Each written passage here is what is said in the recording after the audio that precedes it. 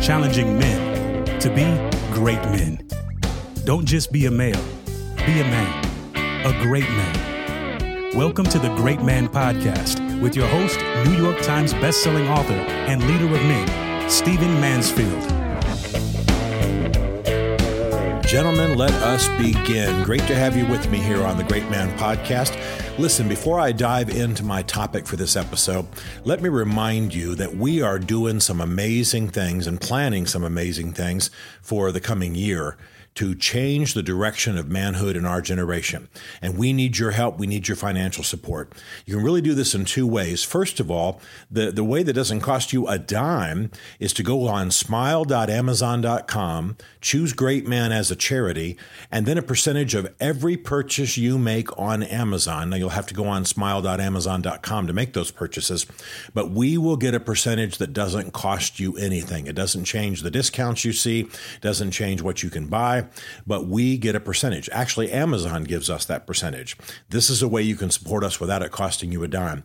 But I also want you to go to the upper right-hand corner of the homepage of greatman.tv, upper right-hand corner of the homepage of greatman.tv, our website, and you'll see a contribute button. I want you to think about giving. Here at the end of the year, I want you to think about doing some of that giving that you might want to do to get your taxes straightened out and exhaust those benevolence coffers that you have personally and in your company. We're going to do some great things. We're going to be lean and clean. We're going to change manhood in our generation. We want your help. Now, I want to talk to you about something that young men have been asking me about lately, and it's something that the kind of thing an older man might overlook because maybe he was taught this from the earliest days of his life, but younger men perhaps don't know this truth, don't know this principle, and so young men have been asking me about this in general, and I want to dive into it for a little bit. Men have a tendency to think that the way they treat a woman is based on what that woman will allow. Now, obviously, I'm talking about sexual matters to a large extent, but it has to do with other things as well. Men have a tendency to be cowards when it comes to caring for women, when it comes to treating women, when it comes to how they regard women. And they tend to think that it rests upon the women. They tend to think that it rests upon what the woman will allow. So you can already imagine what I'm talking about. A young man goes on a date. He gets the sense that the girl is willing to go to a certain level sexually. And so he feels like that's what determines what happens. That's what determines what happens on that date.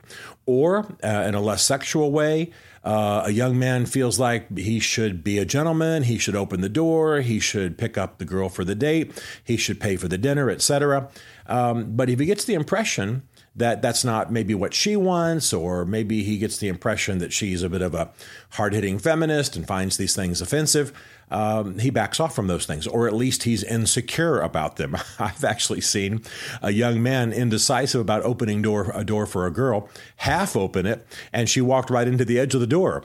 Painful experience, but it was almost a physical representation of his indecision. Now, I want to say something that all of us need to keep in mind, married men, single men, dating men, whatever. And that is that it is not the woman who determines how nobly, how ethically, how morally, how righteously we treat her. It is based on the man's sense of honor, on his code. When a young man goes on a date, he's not scanning his date all night to see what she's willing to allow sexually. When he goes on a date, he should decide in advance, know in advance what his ethical code is. He should know in advance what he won't do, what he won't allow. Of course, I'm speaking here as a Christian, so I don't believe in sex before marriage. I believe that this has caused a great deal of damage in our generation ever since the sexual revolution of the 1960s and long before that, when people have had sex outside of marriage. We have full studies. We see that it's as though many things become messed up, and it's as though there's Velcro on the soul, and the more we attach to someone, especially sexually, and then pull away, and then attach to somebody else, especially sexually, and then pull away, we weaken the Velcro. It's divorce training. It's training to mess up our lives, both relationally and sexually in the future. So I believe that a man has to be noble in this sense. He should have an ethical code. He should know who he is. He should know what he's not going to do. He should know how he's going to treat a woman. And I believe, I'm a little bit old school in this, I believe that men should be knights, Knights. They should be knights. They should think in terms of protecting women, not because women are stupid or not because women can't handle themselves, but because men, perhaps the one thing that is certain about most men as opposed to most women is that a man is usually physically stronger. So physical protection is one of the things a man most owes a woman. But he also owes her kindness. He also owes her gentleness. He owes her, I believe, I'm still old school in this, I believe a gentlemanliness about opening doors and kindness and regard and paying for things and protecting her and honoring her parents and their requests and all of that kind of thing. Now, I realize some of you are probably rolling your eyes and thinking, man, Mansfield's lost somewhere in the 1950s. No, I'm not. I believe in a man having an ethical code. I believe in a man having a code by which he lives his entire life, and certainly a code by which he conducts himself when it comes to women. His wife, his daughter, his sister, his mother, the women in his life, the women he works with. And I don't believe that we are meant to be reactors.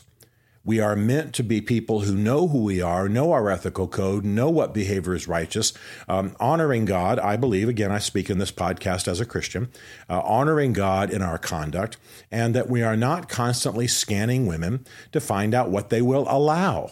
You wouldn't do that in any other area. You wouldn't go to a bank, and if a banker, a teller gave you the indication, you can rob this place if you want to, you wouldn't choose suddenly to rob the bank, for heaven's sakes, because someone said, hey, I might let this happen. That's ridiculous. You wouldn't drive off from a gas station with a full tank you hadn't paid for because the gas station attendant kind of winked and said, I'll look the other way if you want to drive off. I mean, you decide those things beforehand. You decide your ethical stance beforehand. I'm not waiting tonight to see what the people I'm having dinner with do when it comes to alcohol. I already know what I'm going to do when it comes to alcohol. I might have a drink, but I'm not getting drunk. I'm not getting toasted. You're not going to find me in the gutter. You're not going to find me molesting somebody because I'm intoxicated. It's not the way I've chosen to live. And frankly, there's nothing anybody I'm having dinner with can do to change that ethical position. Why? Because it's a noble one. It's the one by which I live my life. And so that's how a man has to be. So when it comes to women, we've got to stop this silly, cowardly crap of men thinking that what happens between a man and a woman is what the woman alone will allow. That makes the man dependent. That makes the man, I'll use the word cowardly. That sort of removes his moral gyroscope as being a factor in the whole thing and causes him to simply say, as man has been doing, by the way, since the Garden of Eden, well, what happened was because what she wanted, she allowed it, she invited me up, she took off her clothes, she touched my leg. You understand all the things, and I don't mean to be too graphic here. So my point is that when it comes to how to treat a woman, it's not based on you reacting to her so that everything is at her impetus, everything is her fault, everything is her doing. That does not work. It shouldn't work in our courts.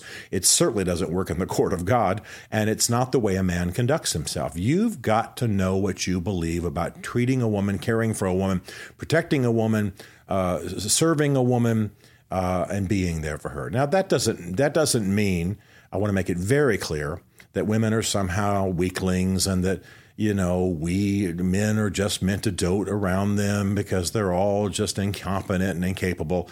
That's silly. I live with a woman who is gloriously competent and strong, with a fiery personality and unbelievably competent in many areas, more competent than me.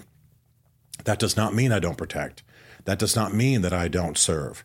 That does not mean that I don't surprise with gifts. That does not mean that I don't have an ethical code when it comes to my conduct towards her.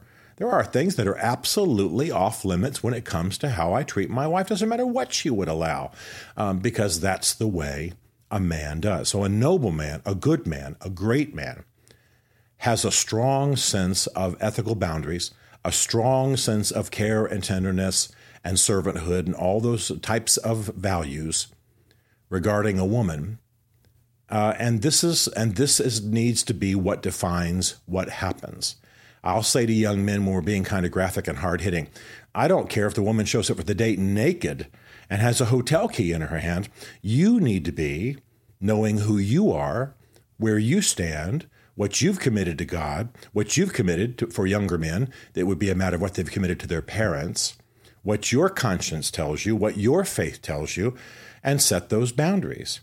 You need to define in your mind what a woman is. That she's a glorious creature of God, and she's and she may be weaker physically. That's almost universally true, but that's the only way in which she's weaker or less. I wouldn't even say it's less, by the way. I'm glad my wife is physically weaker than me. That comes with all kinds of great benefits. That she is a woman built the way that she is. So all that to say, a man decides before he steps into a relationship with a woman, before he works with women, before he, as he gets older, even within his family, his mother, his sisters, he must know who he is, what he believes about a woman, where the ethical boundaries are. And this is not laid on the woman to determine what's going to happen, so that the man, like some bumbling idiot, is standing around after a disaster saying, well, she did this, she wanted this, she opened the door, she sent the signal. No. You decide, you be a man, you own your values, and you make sure they're not violated when it comes to women. By the way, this has to do with physical violence in the home. This has to do with angry touching of women. This has to do with everything. We want to be great men. We want to be noble men. And that's not just a matter of muscle. It's not just a matter of what we do in our own heads. It's not just a matter of what we do with our band of brothers. It's also a matter of how we treat the women whom I believe have been entrusted to us. Not as though we own them or they're slaves or something, but entrusted to us to care for and nourish and help launch to their greatness. Because this is what a great man does.